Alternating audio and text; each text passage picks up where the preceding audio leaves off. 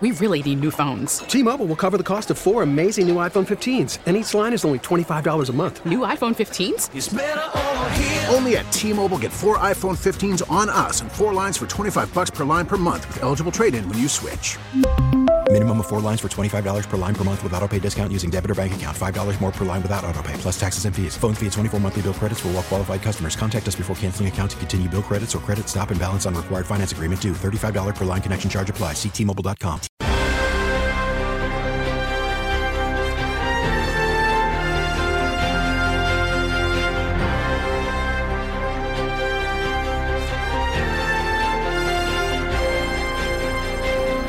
Good morning.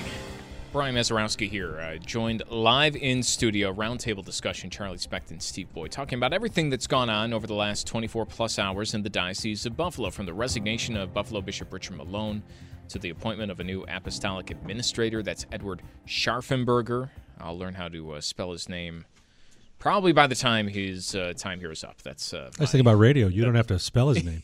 Well, I have to read it, so that's almost the same. Ed. Ed is Ed, not Bishop Head. That's the don't confuse the old one with the new one. But a lot has gone on, and so who better to talk about than two people who have been, really from with this story from the beginning. And we're taking some of your calls here on WBEN. Why don't we go to Gary? Gary, you're on WBEN. Good morning, everyone. How are you? Is this Gary Astridge? This is Gary Astridge. Gary is a client of ours, and Gary, why don't you tell when your abuse started? Yeah, my abuse started in the early 60s, around 63, when I was 7 years old, and it lasted until the time my family left the neighborhood in Buffalo that we lived in and moved out to the suburbs in 1967. So I had a number of years of abuse, and because of it, go ahead. I think a lot of people wonder when they hear a story similar to yours, because there are a lot of stories similar to yours where this was a long pattern of abuse, and people I would imagine one of the first questions you get is, how did it last so long? Why did it last that long? Yeah, well, it really gets detailed. There wouldn't be enough time to go through it. I guess I get too detailed with this, but in the neighborhood I grew up in, it was a small street, a Polish Catholic neighborhood. We were pretty much limited to not going outside the bounds of that street, and it was like 2-family homes, with porches up on the top floor, neighbors or the mothers always standing up there watching us, patrolling us. And we had a St. Florian's Church and School at one corner, and right across the street from that was a convent. Right behind our home was Cardinal Doherty High School. And so apparently, the families must have thought, that we were very well protected. It was a great upbringing, but there was this evil that lurked under the surface, and that evil was a priest named Father Townsend who taught at Cardinal Doherty. And when people ask me, Garrett, so how did you meet this guy? And my answer was he was always there. I was one of the younger kids out of the 15 that I remember from the neighborhood, and no one said anything. And after the fact, once I realized what happened, I tracked some of the people down, talked to them, and even some family members that lived on that street. And everyone denied it. And some even called me a liar, saying I was making things up. And it wasn't until recently, some of them, are choosing not to come forward, but I'm finding out that, that they're finally saying, yeah, he got us too. So, that gave me some credibility, I guess to myself to feel better that I wasn't the only one. But it's just been tough to deal with. And the one thing that's surprising for me was that I think it was had to be last year, I discovered that the same priest was molesting a boy in New Hampshire in the 70s. So it was kind of a sad state in my head, thinking, wow, okay, it wasn't just my neighborhood. So now here's like someone else that had it happen to them, and he did report it. So it kind of gave me validation of he did do it, So is a sad way for me to get some validation from that. Gary, this is Charlie Specht. I remember, talking to you over a year ago, and one of the things that you were struggling with was because Father Townsend was a member of a religious order, the diocese was not putting him on any sort of a list here, essentially saying that it didn't count almost. And I remember trying to track down with you, trying to find the basic details of, a picture of him and where he was assigned. And it was kind of like, decades after the fact, it was this mystery that you were trying to solve on your own. Can you just talk about what it means, to you as a survivor to see that name and why it's important to see the institution sort of acknowledge that and put something out there about it? Yeah, well, for me, it just makes it real, and it was one of those things for me to know that people knew what was going on, but no one would say anything. And I keep saying the same thing of, I just know I was a quiet kid, and never spoke up, never said anything, just suppressed the memories. But now it's just like, it just makes me feel more empowering to know that I am right. And it's funny, with me speaking out, a lot of people say, oh, God, you're so brave, you're so courageous. And it's not it at all, not at all. But there's a part of me feels that it's telling the people that I might not be able to get in touch with that, see, I was right. And B, because of how that abuse changed me radically as a little boy into who I am now, I am more cognizant of why I am the way I am. It enables me to better myself.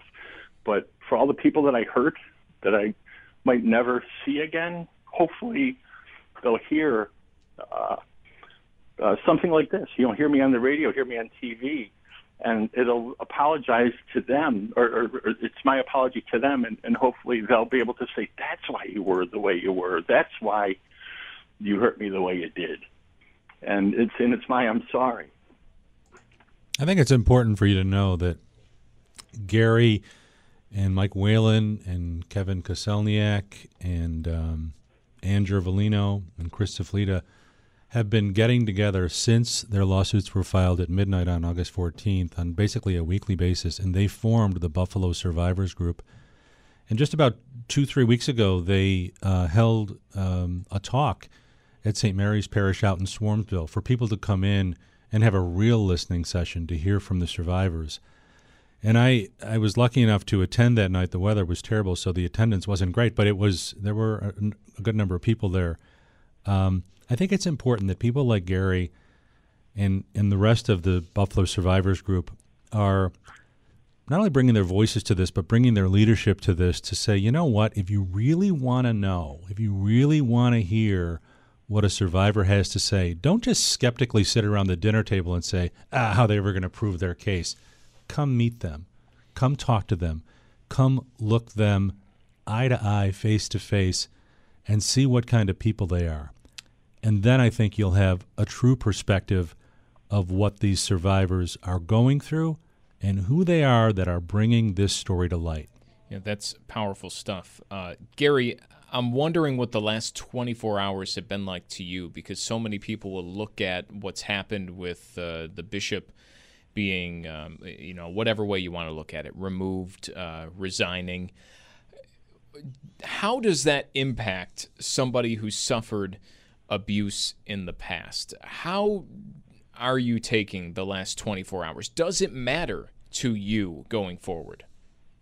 It's interesting with you asking that question is prior to the day starting, I would say deep down it really didn't matter. But now that it has happened, and after listening to a lot of what's been said, yeah, I guess it does matter. It is a big step forward. I know there's a lot of changes that have to be made. But when I look at the Catholic Church, the way it's set up, I sound redundant, but I just keep looking at that organization as an international corporation. And I, with having a business background, I just look at this and I say, God, you know what? If the Catholic Church was like an international company, where would you have that many pedophiles? And also, how would a CEO handle this? I mean, there would be a house cleaning so fast that it would make your head spin. And I just scratch my head thinking, like, what takes the church so long? And but it is a fresh start. Hopefully they'll clean house here. I mean, I think that was evident yesterday with what I heard Charlie say this morning or earlier about the media being restricted to one reporter, one camera, one question. So, like, the Albany media staff saying, no, ask as many questions as you would like. I mean, to me, that was refreshing. So it looks like there are going to be some changes, and I just hope it continues. Well, it's good to get that perspective on things. Gary, thank you so much for the call. 803-0930 is the number if you want to, like Gary, kind of voice your personal experience and what perhaps the last 24 hours has meant to you, whether you're a victim of abuse or not. Dave in Buffalo. Dave, you have a question for Charlie?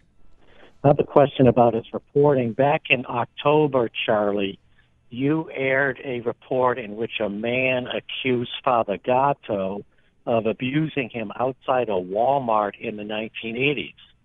Well, as you and many of your listeners know, there was no Walmart in the Buffalo area at all in the 1980s. I mean, Charlie, what do you do to vet these accusations? I mean, these are serious charges, and do you just put any old accusation on the air?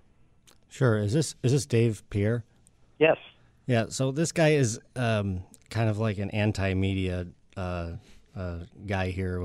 He's written books about, how the Boston abuse crisis was sort of a hoax. So just to give you that perspective. But I will answer.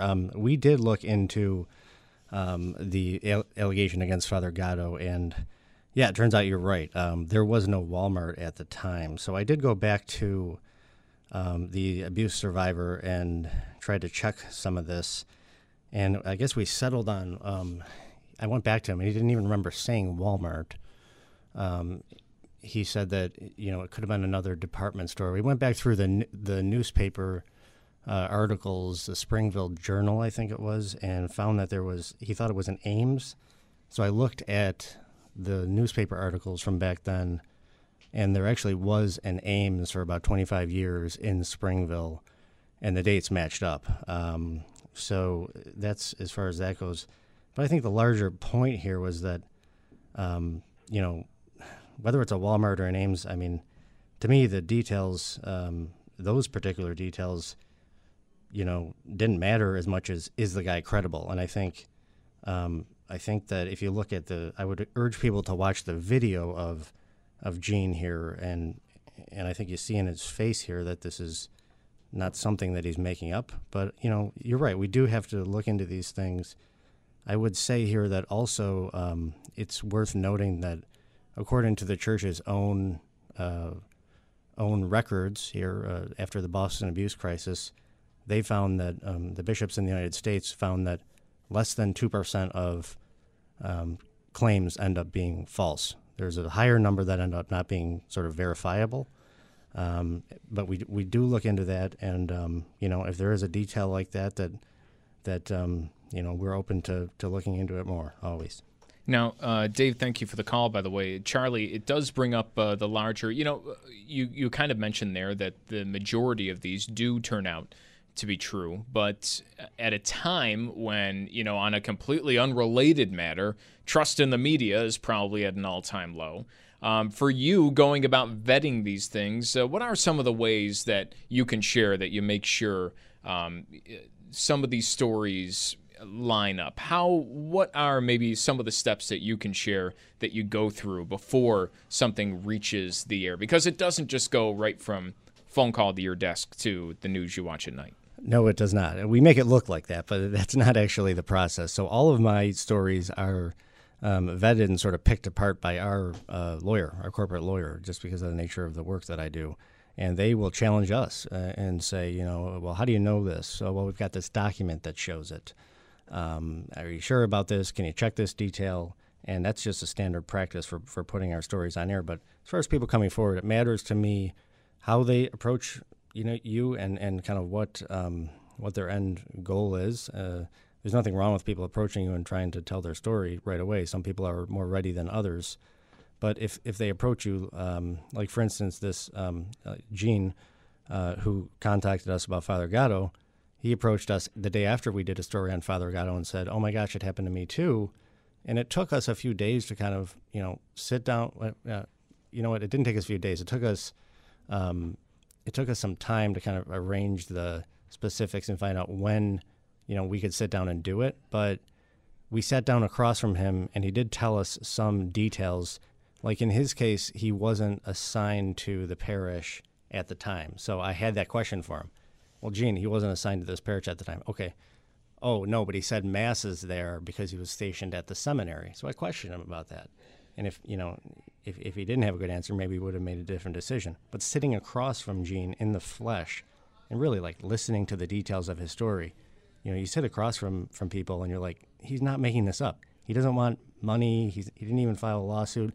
Even if he had filed a lawsuit, that doesn't mean he's out for money necessarily. Maybe trying to use the legal process, like a lot of Americans do, to try to get answers. And for me, we try to verify that stuff. We also go to as many public records as we can. So if somebody says, I lived in Tonawanda and I was abused at St. Christopher's Church, you'll do a background check on the person and say, well, did they actually live in Tonawanda? Mm-hmm.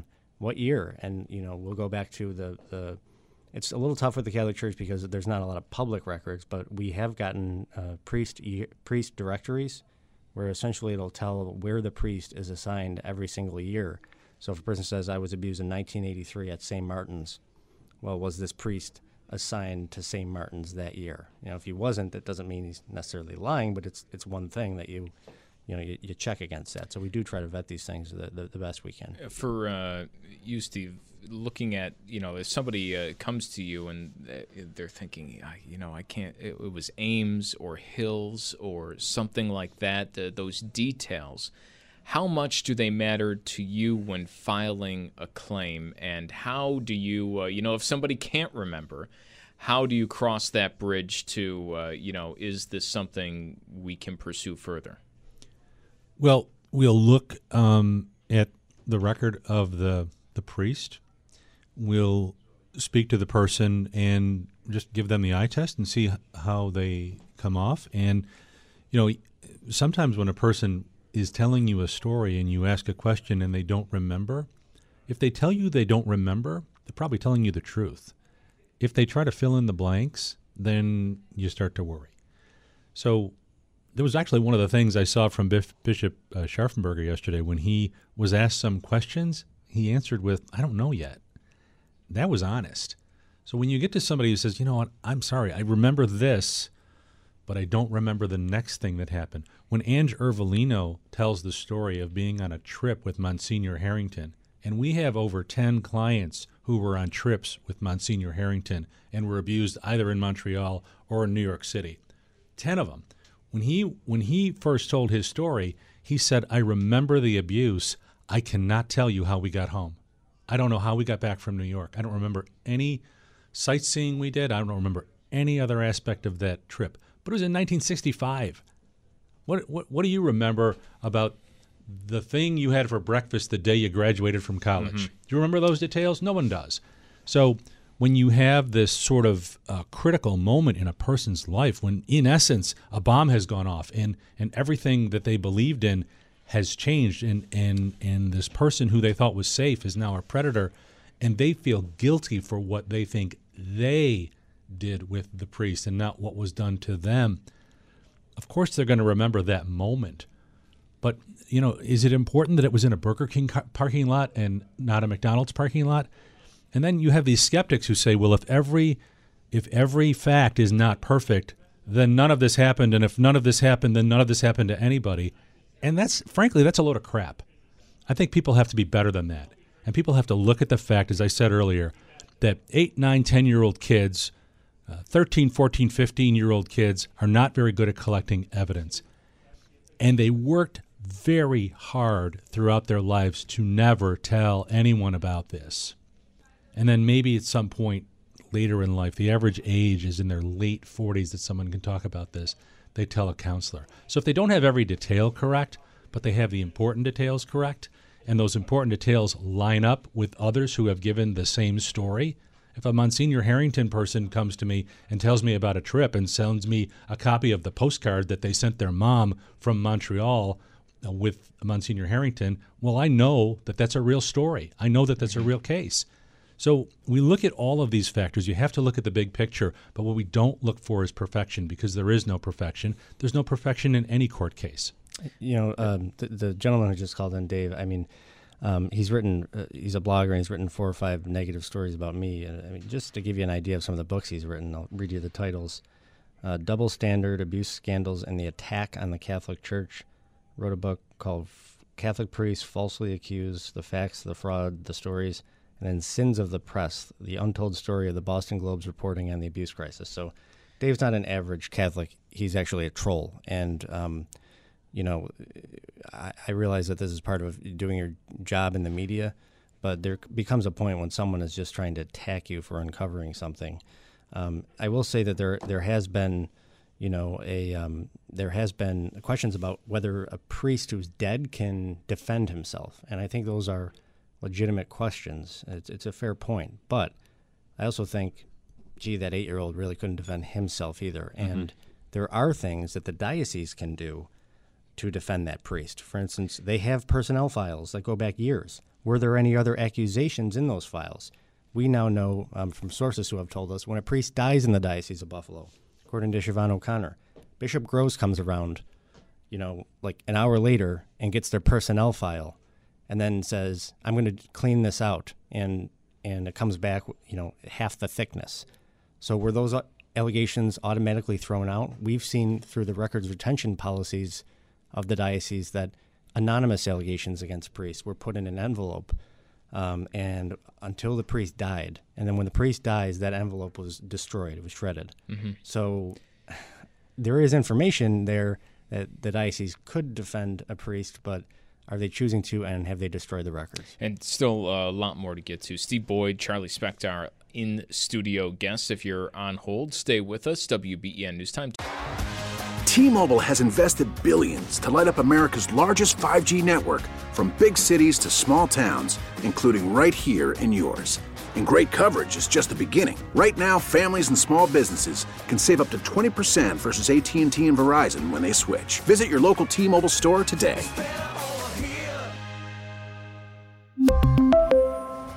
Plan savings with 3 lines of T-Mobile Essentials versus comparable available plans. Plan features and taxes and fees may vary. After the end of a good fight, you deserve an ice-cold reward. Modelo, the mark of a fighter. You've earned this rich golden lager with a crisp, refreshing taste. Because you know, the bigger the fight, the better the reward. You put in the hours, the energy, the tough labor. You are a fighter, and Modelo is your reward. Modelo, the mark of a fighter. Drink responsibly. Beer imported by Crown Imports, Chicago, Illinois. 10:30. Good morning, 10:37 here on WBEN. Brian Mazurowski here, Steve Boyd and Charlie Specht joining us live in studio. We are talking about everything that's gone on in the Diocese of Buffalo over the last 24 hours with the resignation of Buffalo Bishop Richard Malone and what that means for people moving forward. We've touched on this a little bit when it comes to who might be asked to testify, Steve. Who is that person as of today with this apostolic administrator Scharfenberger in place? Well, any witness from the diocese that has direct knowledge of the files that can speak about what the corporation knew and when they knew it, could do that, that would have been Bishop Malone. So if you imagine if you were in a car accident with, a Pepsi truck, and you bring in the head of Pepsi, well, he doesn't know the trucking operation. So the corporation is required to present someone for the deposition that knows the facts and can testify on behalf of the company. And so the diocese will have to bring someone like that. Maybe it's Bishop Grosch. Maybe it's one of the secretaries that had been involved with this for so long. But in Rochester, when they filed for bankruptcy, it was Bishop Matano who took the stand for about 4 hours.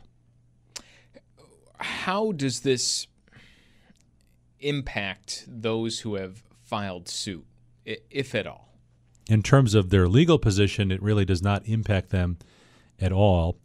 But emotionally, and in terms of just how they picture themselves and what all of this has meant to them and done to them, I hope that some of them find, as Gary said, just a moment of hope.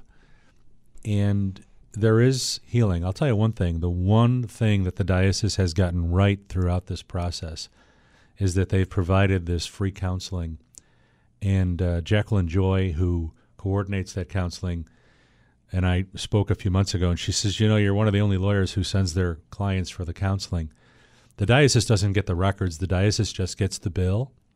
So it's confidential counseling. And every single client who I have urged to go to counseling, and sometimes I say, please just promise me you'll go once, but every single one who's gone has called to tell me that it's working. It helps. So that means there is healing available. And if there is healing, I think it's incumbent upon the church, it's incumbent upon all of us in this world to help these people heal. Joining us on the line right now is attorney Paul Barr. And Paul, looking at maybe conversations you've had over the last 24 hours, people you've been working with day in and day out, how has the last 24 hours changed them? I haven't gotten a lot of feedback from my clients about how they're feeling because, sadly, I think that they're skeptical. There's a lot of cynicism sewn into the process because there's been a lot of lip service. They're, I would say, guardedly hopeful, and as an attorney, but also as a survivor of abuse by a priest myself, I'm in that place. I'm guardedly hopeful. It is a special moment because our voices have been effective. This bishop did step down, but at the same time, it's discouraging to hear the bishop say that he was retiring early and to not say that he was resigning. So it's a little misleading. The way he spins it is a little misleading, and so again, that's why I myself and the clients I've spoken to are guardedly hopeful for the moment. It's a mixed message of sorts, right? Where people are being held accountable, sort of. Well, it's right, but Malone is the one who's out, and I don't think that was a subtle distinction. I think that was a flat out lie, and I think for survivors, they have watched these news conferences and they've seen flat out lies by omission, dancing around the truth, euphemisms.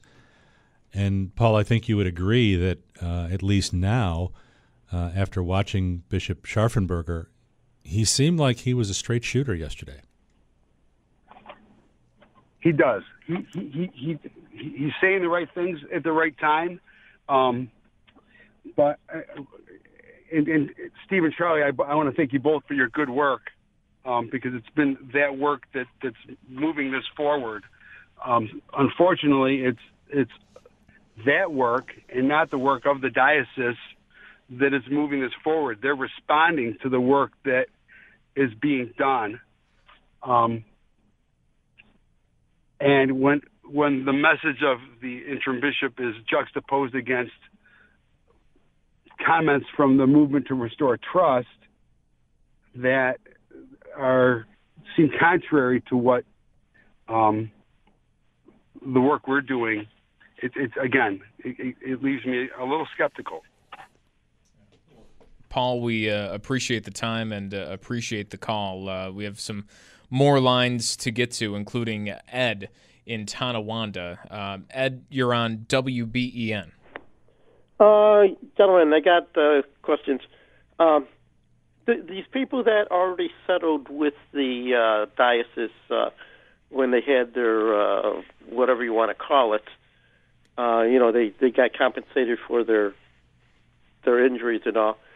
Are any of those people currently trying to sue the diocese, or are they prevented to because they probably signed documents that said that was it? I can only speak for our law firm, which is about 200 cases against the diocese. 100 of them have been filed.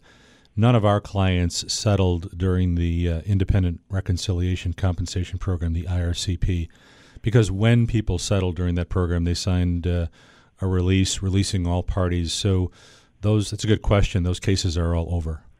They're all over. Do you know approximately how many of those people settled? Yeah, I do. There was about 110 or 120 people, I think, who signed settlements. But the interesting thing about the Buffalo program was that they actually denied more people than they accepted. There was about 130 people who were denied, not because they said they weren't believed, but because the diocese put a very strict deadline on the program. And these people, they didn't settle after bringing a lawsuit, right? They settled through the program set up by the diocese. Yeah, and the program had very specific rules. You had to have reported it to the diocese in some fashion prior to, I think, March 1st of last year, and then you had until June 1st to file your application. So a lot of people who were out of state didn't even know about it, and a lot of people, when they finally speak about it, say at age 45, 50, 55 years old, they tell it to their counselor, not to their priest. And if you didn't tell someone in the diocese about the abuse before March 1st of 2018, you were not eligible. Yeah, I thought that was a pretty good effort on the church's part to try to deal with it. So I got to give them some credit for that, because everybody's knocking them. But it sounds like they made some effort to rectify the situation, I guess. I think that's right. I think some of the rules were a little bit harsh. But I also, in speaking to some folks over there and some of their attorneys, when somebody was able to say that I didn't report it to the diocese, but I mentioned it at my annulment hearing, or I didn't report it to the Catholic Center, but I told the Monsignor, I think they were trying to bend over backwards to allow those people into the settlement program as opposed to keeping them out. But the reality was a lot of people had not told anyone in the church because many people left the church. But I agree with you. I think there was an honest effort made. The way that worked was that the judges, Judge Gorski and Judge Howe, would listen to the people who were eligible for a hearing, and after the hearing, they would decide whether or not to compensate the person and at what dollar amount.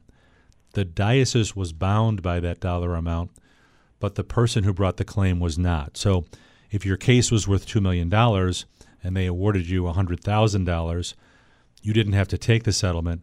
But if the case was worth whatever and they awarded you $100,000, the diocese couldn't say, no, we want to fight this. They would have to accept that as the settlement amount.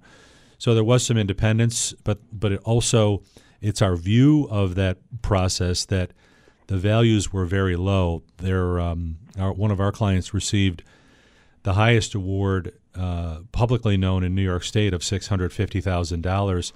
He was abused at gunpoint for 4 years with male prostitutes in Toronto at times by a priest who had 3 complaints face-to-face with Chancellor Troutman, who's now Bishop Troutman, emeritus in Erie. 3 people came before this priest was transferred out to Lancaster to abuse my client. And Bishop Troutman or Chancellor Troutman told the boys that came before my client, you shouldn't have put yourself in this position. Why did you let this happen? So when the diocese knew about it and knew that this was a dangerous predator on 3 separate occasions, and by the way, Paul Barr was one of the people who went down to the Catholic Center and made a complaint about this very priest. When you have that kind of notice, that's not a case worth $600,000. That's a case that maybe a zero is missing. We'll be asking a jury for significantly more than what the judges saw fit to award. All right. We thank Ed for the call there. You know, Charlie, you hear some of these stories, how they were dealt with in the past, and it almost, I don't want to say almost, a similar pattern is followed, whether you're thinking about the Spotlight story, whether you're thinking about some of the things that happen here in Buffalo. I mean, for you, in a way, has it made your job easier to where you kind of have a framework of, okay, this is kind of how it's operated in other areas? I know maybe what I should be looking for because a similar thing is happening here, a similar thing happened in Pennsylvania. Yeah, we know what the playbook is, and that story that Steve just said, you hear that and you're like, my God, that is just, it's awful. It's something you would never even, if you saw it in a movie, you'd be like, this is too sensational that nothing like that could have happened, but it did. You know, we don't come into this reporting process by saying, well, everyone, you know, associated with the church is somehow complicit or evil or something. Early on, when we started finding these documents with Bishop Head, I had this kind of great view of him. My Nana, I mentioned, worked for the church, was a secretary, and my parents had said, oh, Bishop Head, he was this beloved bishop. Everyone loved him, and he was great, and I had a positive view of him and thought, well, they probably weren't doing things as bad as they were doing here in Boston. And then we started to get these memos where they're writing letters to priests apologizing for having to take them out of service for, you know, a couple months and then put a pedophile essentially back into service and, you know, start to see, gee, they really are doing the same thing here that they did in other places. So it really was a kind of a playbook. We keep using that word, but it was the same pattern where, you know, they were allowed to put these people back into service just as an idea of how they were allowed to operate on their own. We never had a chance to put this in the story, but we have memos where Monsignor Cunningham, Robert Cunningham, the former Bishop of Syracuse, is dealing with this along with Bishop Troutman, and there was a case of sexual abuse, and it was judged that the boy was believable, and Monsignor Cunningham actually writes in a memo something to the effect of, well, the boy is thinking about getting a lawyer or contacting the police, so clearly he's not in the right frame of mind. And you hear that and you're like, oh my goodness, you know, this really was something that was being hidden at all costs. We still have a few minutes left here before we have to break, so I want to get in Chris in Hamburg. Chris, you're on WBEN. Yes, good morning, gentlemen. First, I want to say I'm a practicing Catholic. I'm very active. Sometimes I'll do 2 or 3 masses a week. And what I have to say is from the heart, and it hurts me, because this is just the tip of an iceberg, and it's going to continue. I deal with this weekly. I have talked to more people, and what they fail to realize, the damage that was done to children over the years. And it was what they try to comprehend with now is that it's a money game. They haven't accepted it. And I just think it's going to continue. And as I told, I think it was Joe, the call taker, you know, it's just going to continue. It's a tip of an iceberg. There are so many out there, and I know them. I know them personally that go back many moons, many years, and have seen this and why they didn't come forward. And I've been there in their presence when a parishioner will say, this is about, say, I'll use Stephen Boyd, this is about an attorney out to make money. And that someone in power, in clergy, will say, yes, it is about money. I wouldn't care if there were 9 people that lied, but if there was one child that was violated, so hurt and so painful, and it was passed on from priest to bishop to bishop. I'm very, you can tell by my emotions, I'm hurt by this. Yeah. Chris, why do you think this has gone on? Why do you think it's taken so long for us to reach this point? I think because, it's a learned behavior. It will never change. I'll give you an example. I have a brother-in-law that's Muslim. I have dealt with such fine Catholics that have talked about my brother-in-law. Well, he's not. How can you be associated with him? And it hurts. It hurts me. And then, so you learn from someone like that, and they can say those kind of hurtful things about someone in another religion. And of course, they're gonna just pass this on. And it pains me to say this, but 10 to 15 years from now, it's going to be the same old story. Sorry to cut you off there, Chris, but that I'm sure that's something both of you hear maybe time and time again from people who still, by the way, do go to church once, twice, 3 times a week. You don't have to pick one or the other. You don't have to say, oh, I'm either choosing to be disgusted by this or I'm choosing to go to church, because there are plenty of people who still want to practice their religion, and you can realize what's going on and say enough is enough. Yeah, I think that you could hear the pain in Chris's voice and sort of the frustration and anger, and that's the biggest thing that I hear from Catholics. I'm Catholic. I still go to church, and it's not always easy to go to church, and I'm not going to sit here and say that throughout this crisis I've made every Mass. I haven't, but I've stayed with it, and I think I've heard from a lot of Catholics that they're just so angry, and it's not just the abuse, because I think there is a truth to the idea that there is not as much abuse going on right now as there was in the past, most likely. But it's really the institutional structure of the covering up and the secrecy that hasn't changed. So there's always the chance for more abuse to happen, even if it's at lesser numbers. And I think most Catholics are just fed up with, when we started our stories, I kind of assumed, I was bracing, we're going to get a lot of negative feedback here. It's just part of the job, but especially on this subject. And I'd say like 95% of the feedback was positive from Catholics, which I was shocked. And they were just like, please just keep going, because we're sick of being lied to. We don't want you can deal with abuse, right? You can get rid of predators and pedophiles, and that's a problem that you can do tangible things. But if the people at the top of the church are telling lies to their own congregation, you can't fix that unless there's a true culture change. As kids, we start to learn the difference between right and wrong in our homes, right? As Catholic kids, that then goes on. If you go to Catholic school, you learn the difference between right and wrong in Catholic school. In some schools, you would go to Mass weekly. It becomes a part of your life. But they taught us the difference between right and wrong. And so now when you hear about this crisis, and you can hear the pain in Chris's voice, that's because they taught him the difference between right and wrong. And we know that attacking children is wrong. And then you take a second wrong when you say they knew that they were attacking children, but instead of protecting the children, they protected the institution. And as a Catholic, you almost feel like, I believe that all people of faith have credibility within their faith, whether they're of any different faith.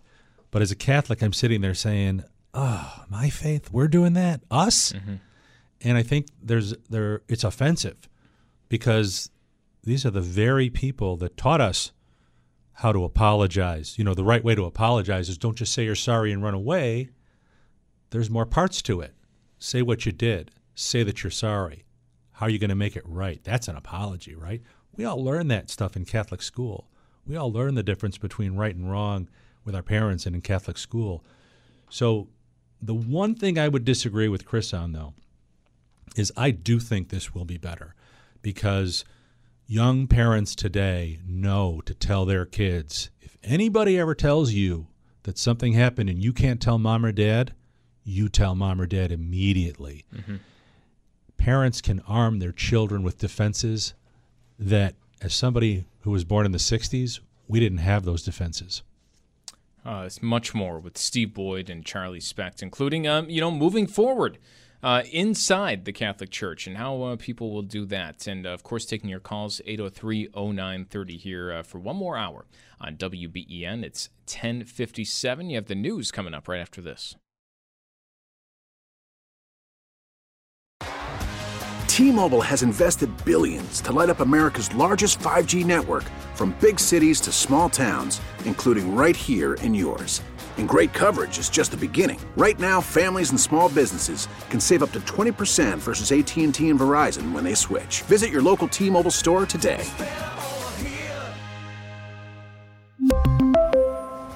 Plan savings with 3 lines of T-Mobile Essentials versus comparable available plans. Plan features and taxes and fees may vary.